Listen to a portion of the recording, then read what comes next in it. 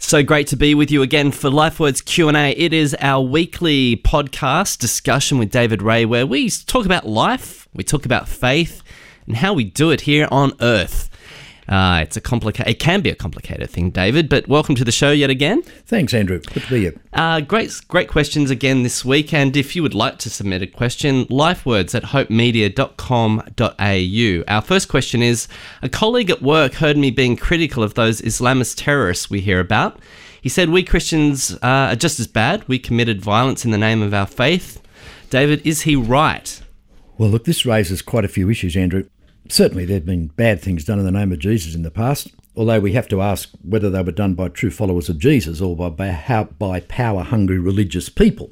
That's another matter. And of course, many Muslims make the same protest. When they're confronted by such acts of terrorism, people point the finger at them and say, well, there you go, that's what Muslims are like. And Christians would want to say, well, hang on, just because some so-called Christians have done bad things in the past does not simply demolish the whole Christian faith. And I think we've got to be fair to our Muslim friends when they say, but hang on, these people are doing things in the name of Islam that we would not want to have done. We don't believe Islam pushes us in that direction. So, I mean, in other words, you don't judge a faith by its extremism. So I think we've got to, I would want Christians to be treated fairly like that, and I think we have to treat other faiths fairly like that. I want to say in general terms, this might sound to be terribly arrogant, but I think I want to say in general terms, atrocities today are not largely committed by Christians. There are very few in the world who I believe are committing acts of terrorism in the name of Jesus.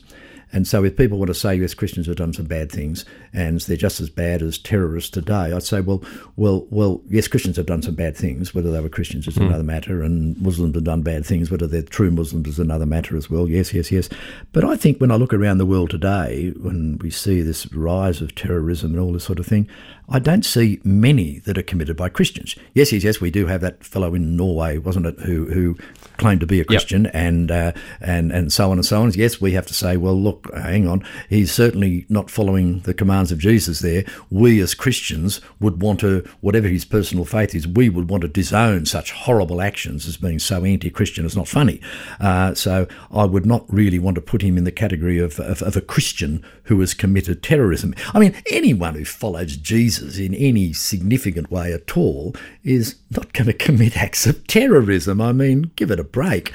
Yeah, just after the Paris terrorism acts, David, I was listening to Talkback Radio, and they made the announcer was talking about how the Christian faith doesn't sort of allow that kind of act to take place these days. But a caller said, well, what are you talking about? The Old Testament is full of eye for an eye and all that kind of stuff. But I would suggest that maybe the New Testament does replace, and Jesus does say, love your enemies.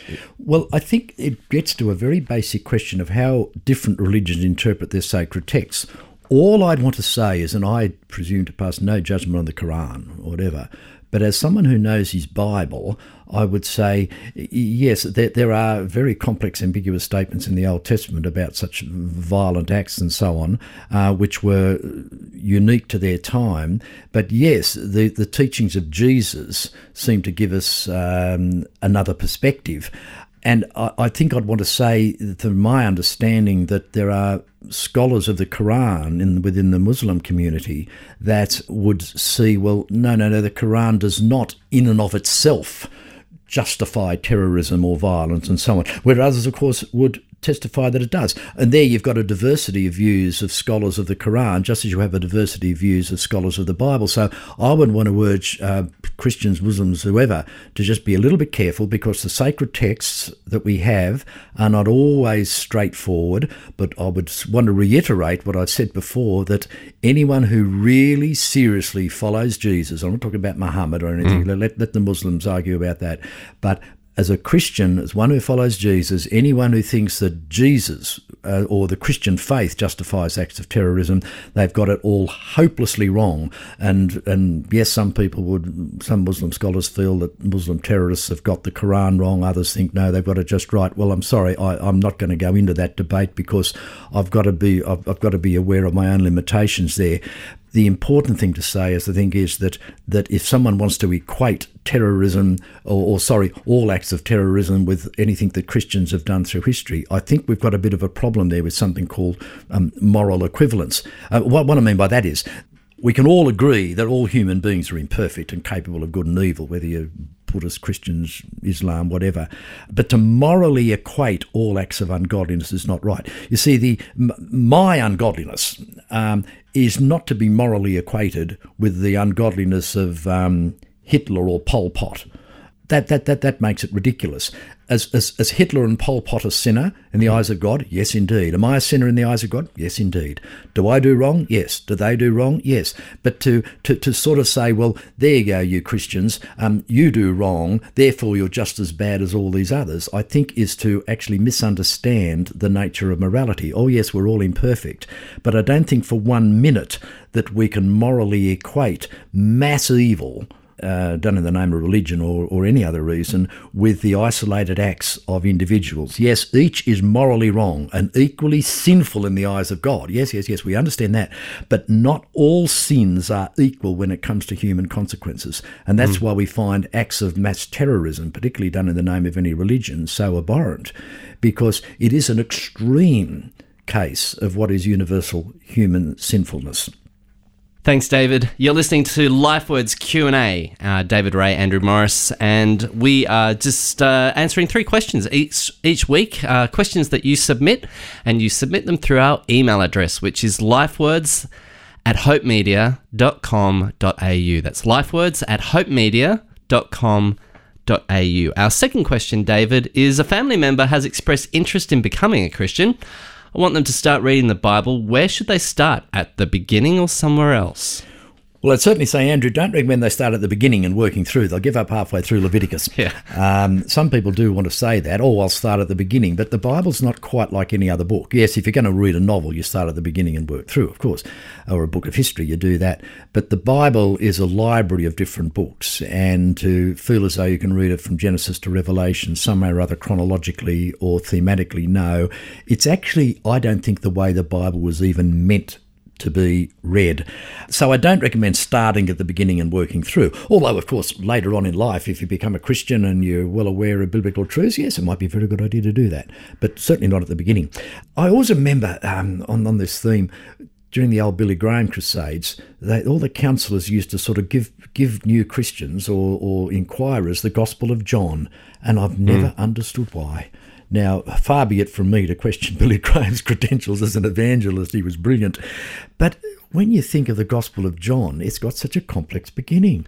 I guess it's a quick summary of everything, isn't it? Well, yeah, but it's such a complex thing. In the beginning was the Word, and the Word was God, and the Word was with God, and in the beginning nothing was made that was not made. And in the end, you go in and then later on in the Gospel of John, John records things, and then he goes into such complex things. I'm obviously not criticising him. That's the sort of gospel he was writing. He was writing a detailed theological reflection of the life and work of Jesus.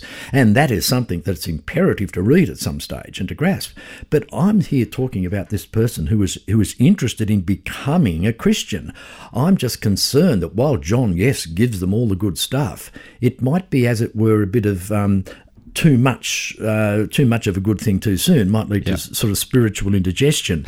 So I was always wondering about the Billy Graham crusades. Why on earth they started people with the Gospel of John? I suspect because John has so many good things in it, like John 3:16 and all the wonderful encounters with Jesus. But there's all this complex, long theological dialogue that are wonderful for Christians to read, but for an inquirer, I'd want to start them somewhere else. But I still think it's good to start with Jesus. And so you think, well, maybe, what is it, Matthew, Mark or Luke? I'd go for Mark. And the reason I go for Mark is twofold. One is you get straight into the action. Matthew and Luke, you've got a bit of genealogies and a bit of other stuff and all that sort of stuff. Yeah, you can get through them. But Mark, and the other reason for Mark is that he's short. And perhaps even the third reason, Mark is not only shorter than the other Gospels, but he's fairly action-packed. Mark tends to sort of describe Jesus in very straight narrative. He did this, then he did this. He said this, then he said that. And it's a great way of introducing yourself to the general life of Jesus. So I'd say go straight into Mark, because I think it's good to start with Jesus, and I think Mark probably offers you the best way of getting into Jesus. And perhaps after that, I'd suggest to an inquirer, well, if you're finished, Mark, go on to Acts. Okay, and so what is Acts going to help the inquirer about the Christian faith? It's actually going to give them the story. It's actually you're actually launching them into an actual historical story about the early church. There might not be quite as much theological depth into it as some of the other books that they might go on to later, but I'm thinking right at the outset, having read the life of Jesus and said, well, this is interesting, what happens next? Well, what happens next is Acts, how the early church developed on the basis of the life and the work of Jesus. If I was then going to say, okay, beyond Acts, should we read an epistle or two? Well, yes, probably the best epistle I'd suggest is Philippians. Not that it hasn't got any depth in it, it has, but Philippians is fairly short and sharp. It includes a lot of good practical stuff, and it's generally regarded as a more straightforward epistle than, say, some of the longer ones. And if you wanted to go into the Old Testament, well, Genesis is the obvious place to start, of course. But then I would also want to say to an inquirer, look at the Psalms. The Psalms were the songbook of the early church and the early Christians, and I would want to say the Psalms describe an individual's relationship with God. So that'd be the sort of general sequence I'd suggest. So you mentioned the word epistle. Can you just explain what that means? Oh, the epistle is a letter. Really, it's a letter to a church that Paul and Peter and James and others wrote. These epistles, these letters actually were sort of outworkings of the doctrines of Jesus and of God and of the church and of the Holy Spirit. And as such, they're very good teaching. They might not be the place to start, because I think the place to start is with the person of Jesus, because all these so-called epistles and other books actually branch out and are based on from the life and the work of Jesus. But in the end, Andrew, I mean, be aware the Holy Spirit's able to guide and direct. And my comment about John, look, there's probably so many people listening out there now who said, well, I became a Christian through reading the Gospel of John or through reading Habakkuk or Isaiah in the Old Testament. Well, the Holy Spirit's able to do that. But I think we use our common sense perhaps in saying we suggest you start here rather than there. It might be easier. And also make sure the person's got access to a good translation of the Bible that's easily understood. Might not be the most literally accurate version, but certainly a reliable one, like, say, the New Living Translation, or maybe the Message paraphrase could be a good way to start. Yep. And certainly a study Bible, perhaps, which will offer some helpful notes to the person. But above all, I think overall, be a good friend. If this person says, well, look, I'm interested in becoming a Christian, I want to start off with a book of the Bible, be there available for them, and to say, start off with Mark, let me know if you've got any issues with it, and I can point you to where you can get help or so on.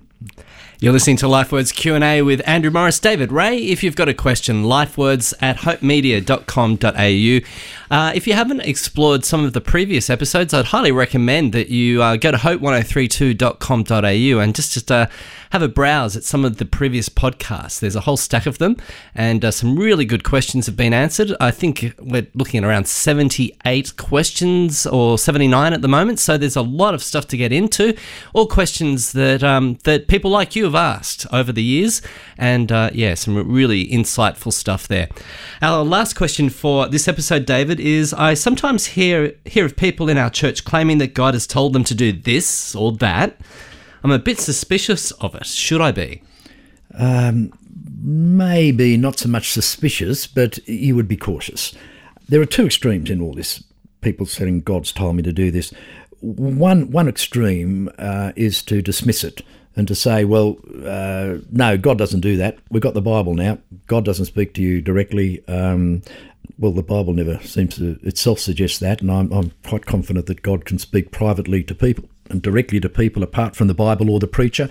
Often people who are sceptical about God speaking to people are sometimes Bible preachers and teachers who say, no, God only speaks through the Bible, and guess who preaches the Bible? Me, sort of thing. So in other words, they're really saying God really only speaks through me. Now, you've got to be careful of that sort of thing. And just because God does not tell you to do something doesn't mean to say you might not tell someone else to do something, because God does tailor sometimes his revelation to different people in different ways. But of course, if he does reveal things privately and personally to people through some means or other, private means, we have to understand it's got to be consistent with the written revelation in Scripture.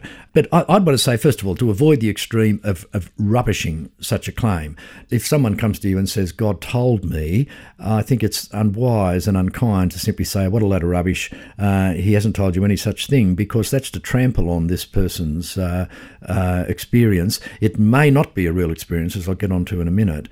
It may be, and maybe one thing that person needs to explore is how they express what God has said. Yeah, you might want to probably say, I feel like God is saying this, rather than saying, God told me, Yes, that's right. Because you see, it's best to say, yes, look, I've been thinking and praying, and I'm getting a sense that God might want me to ... because that at least allows the person to whom they're speaking to say, oh, that's interesting. But if someone comes to me and says, God told me that we should employ a full-time youth worker in the church. Well, what am I to say? Well, if God told you, who's going to argue with God? And that can be, sadly, a way of a spiritual blackmail, a power play. I want a full-time youth worker in this church, and the best way to do it is to tell people that God told me that that's what we should do. So who's going to argue with God? Yeah. Well, what I want to say is, having said, please don't dismiss such statements outright, I also want to say is, don't assume the truth of what's been said either, because much depends on how well we know the person. I know some people well enough that if they said to me, God told me, that I'd have to take it very seriously. But other people, sadly, can be confused or misled. As I say, people can use such phrases to get their own way or force their opinions on others. I think the best thing is that, look, if someone does say, God told me, I think we best say, well, look, God's placed you in a church, a Christian community. If God has told you to do this, well, okay, would you be prepared to submit that to a few other trusted people? And then they can perhaps prayerfully reflect on it and see what it is. And can we see that it is consistent with Scripture? It may be that God has told you to do something that is absolutely proper and may not only benefit you but the whole church. It may be that's the case. But we don't want to jump to that conclusion before submitting it to some examination review. And if the person who makes the statement says, no, God told me, full stop, that's when I think you say red light, orange light, and say no, because proud and misguided people won't allow such things to be reviewed. But a wise and humble person will allow for such checking, because it could be that they're right, but it may be that they're wrong. Yeah, I think that's great. Just having how you express what you believe God's saying to you for someone else, and also giving that person who's receiving that word the freedom to say, look, just pray about it and see what you think God is saying about the word that I've just mentioned. Yes. Look, there's so many people who go through life using that terminology. I don't use the terminology. I've made so many decisions in my life in the last few years, and I've never used the phraseology, God told me, God led me. But I'm sure God has told me and led me, but I don't use that phraseology, whereas other Christians whom I would trust and respect use that terminology. Whereas I might say, well, as I was thinking the other day, or I was chatting to a friend of mine, I came to the conclusion that ... And whereas another person might say, God told me. And we may be talking about the same thing, but doing it in a different way. You're listening to LifeWords Q&A. Thanks very much for your company. Hope you've enjoyed our episode today. We'll be back next time with another episode of Your Questions. David, thanks for joining us. Thanks, Andrew. You can download all the latest podcasts from hope1032.com.au. Also, if you want to subscribe to the podcast and get them automatically when you turn your iTunes on your computer, just go to the iTunes store and search for LifeWords Q&A. It's under Hope Media Limited. Thanks for your company. Speak to you next time.